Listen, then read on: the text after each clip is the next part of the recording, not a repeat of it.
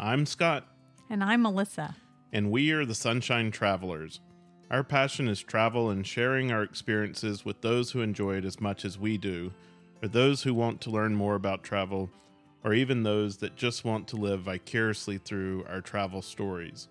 No matter where you fall along that journey, get ready to hear our firsthand experiences as we visit some of the most amazing places on Earth. For anyone that has ever traveled across time zones, you know the effects of jet lag. It's one of the things that can hold you back from really enjoying your travel.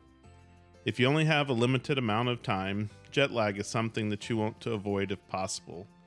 Today, Melissa's going to share some of the tips and techniques that we use when traveling internationally to minimize the effects of jet lag and get you on track quickly with the local time zone to start enjoying your vacation.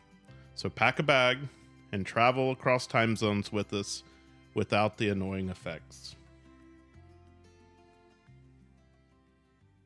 We've done quite a bit of international travel, and one of the biggest headaches is jet lag. That horrible feeling when your body is used to a different time zone and therefore it messes with your ability to adjust to the local time. You want to sleep during the day, stay awake all night, or maybe you just don't feel yourself until your body adjusts. Symptoms of jet lag can include trouble falling asleep or waking up early or during the night, fatigue, headaches, trouble focusing or concentrating, mood changes, and digestive problems. Some of those are hard to distinguish between just the travel itself, but getting a good night's sleep while on the trip is always a goal so that we can enjoy our trip, or if I'm traveling on business, I can feel well and be the most productive. It is a real issue, and I've read that it can actually take you a full day for each time zone that you cross. So if you are traveling 6 hours ahead, it could take you up to 6 days to adjust. If you are only on a week-long trip, and then you're headed back by the time your body gets adjusted to the new time zone. But luckily for us and for you, we have found some techniques that can help you minimize the impacts of jet lag. We're always jealous of those people that can travel with no effects of jet lag. But for everyone else, we have just a few tips and techniques that are successful for us. So the first one is try to get some rest on the plane. Everyone is different, but for a lot of people, drinking alcohol, more than one drink or so, can cause you to be restless on the plane. If you can't sleep, try to get a nap or two so that you aren't just completely exhausted that you can't function. Also, make sure that you stay hydrated. Airplanes are a major cause of dehydration. It's one of the reasons that they try to keep giving you water during the flight, so make sure you drink plenty of fluids. That will help you stay hydrated and help you to feel better. When you land in the city that you are traveling to, you may want to consider grabbing a quick and light bite to eat so that you aren't just completely starving. For us, it turns into being very hangry at each other, which is never good. Try to avoid caffeine, even if it seems like that would be a necessity for you to stay awake, and then go straight to your hotel. This is where a few tips that we're going to talk about now may sound a little strange. They work for us, so we really encourage you to give them a try. If it's nighttime, you want to try and get to your room and in bed at a normal bedtime. You may want to consider taking some magnesium to help you stay asleep and get a good night's rest. If you're arriving in the daytime, try to do an early check-in at the hotel. You may even want to consider starting your hotel stay the night before if you're getting in super early. That way your room will be ready and available when you arrive. If you do this, just make sure to notify the hotel that you're coming in on an early flight and need to ensure that your room will be ready and available. The next one is that several years ago, I discovered an app that uses pressure points on your body to help reset your internal body clock. The app is called Uplift, and we'll link it in the show notes. It basically uses the time zone that you left from and the current time zone and when you left, and that determines which pressure points that you're going to use. The app includes detailed instructions about how to find the pressure points and a timer that tells you how long to press on them or massage them. Next, we set an alarm for about an hour and a half later, and then we lay down and go to bed.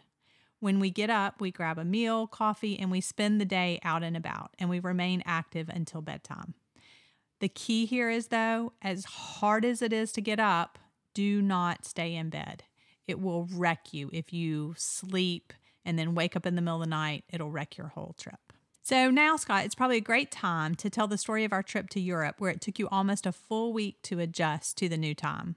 which aligns with the information I shared earlier. You wandered around the hotels and then the cruise ship until late in the night and in the middle of the night because your body clock was just so messed up. Yeah, I was really skeptical, and so I didn't try it. I think you had gone through all these tips and tricks and were in the bed and was sleeping away, but yet I was walking the halls like a zombie. And so, now after several trips where we've used these techniques together, I'm a total believer, and I constantly share them with my colleagues. I would add that getting fresh air after the short nap is very important. Try to stay away from heavy indoor activities, as I truly believe that your body needs the daylight to adjust. And as you said earlier, I'm really jealous of people that can sleep on an airplane, but sleeping on the plane doesn't necessarily defeat jet lag. It's about your body adjusting its internal clock to be aligned with your current location. It not only affects your level of tiredness, it can affect things like appetite and mood. Just this past week, I was talking to a colleague from the UK, and she tries to only take daytime flights.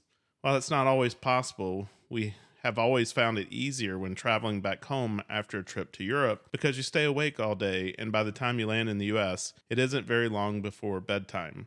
So her theory of daytime travel really does make sense. Yes, that's true. But with the jet lag, what you might experience then is waking up at the time that you are getting up overseas, and it'll be in the middle of the night at home. So these techniques can help with that too. Scott, let me ask you, because I've never traveled to Asia, what has it been like when you travel to India or the Philippines? Well, I can tell you, I wish I had known these tips.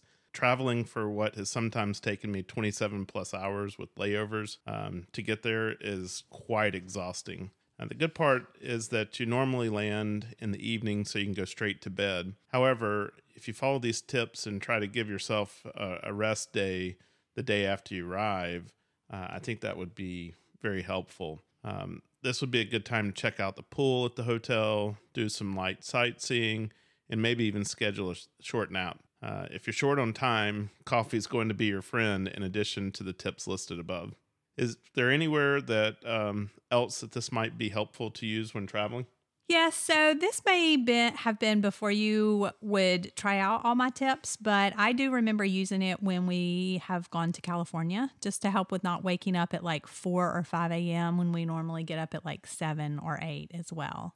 And one other thing I wanted to add, even though when you would go to India or the Philippines, we had kids at home and I wouldn't travel with you, but you would travel during the weekend so that you could follow the tip about having a day to just adjust and stuff like that before you had to go to the office on Monday. Yeah, I've never understood people that would make those, 24 plus hour trips and then try to go straight to a meeting. They were just absolutely like zombies. And there was no way that they were getting a whole lot out of those meetings. And they really didn't participate in them either. Talking about Asia, I can't wait to take you on a trip to Asia and let's try this Uplift app. Since I didn't know about it back then, or I wasn't a believer of it back then, I wondered just how effective it would be for those really long haul flights. Maybe one of our listeners will make the trip and try it and let us know. Yes, I hope so. We love hearing from our listeners and having them share their experience with us. We are currently working on a few guests for the show, and some of them have traveled extensively across Asia. We'll have to ask them if they have any tips or tricks that they use too. We've talked about the tips and techniques that we use to fight the effects of jet lag on our trips. These work great for us, but maybe you have something that you found to be helpful. Drop us a note or leave a comment. We love hearing from you and are inspired by your stories. We hope you enjoyed this episode and will find some inspiration for your next trip. Most importantly, follow our podcast, leave us a review, and share it with your friends to help them catch the travel bug. You never know, they may become your greatest travel companion.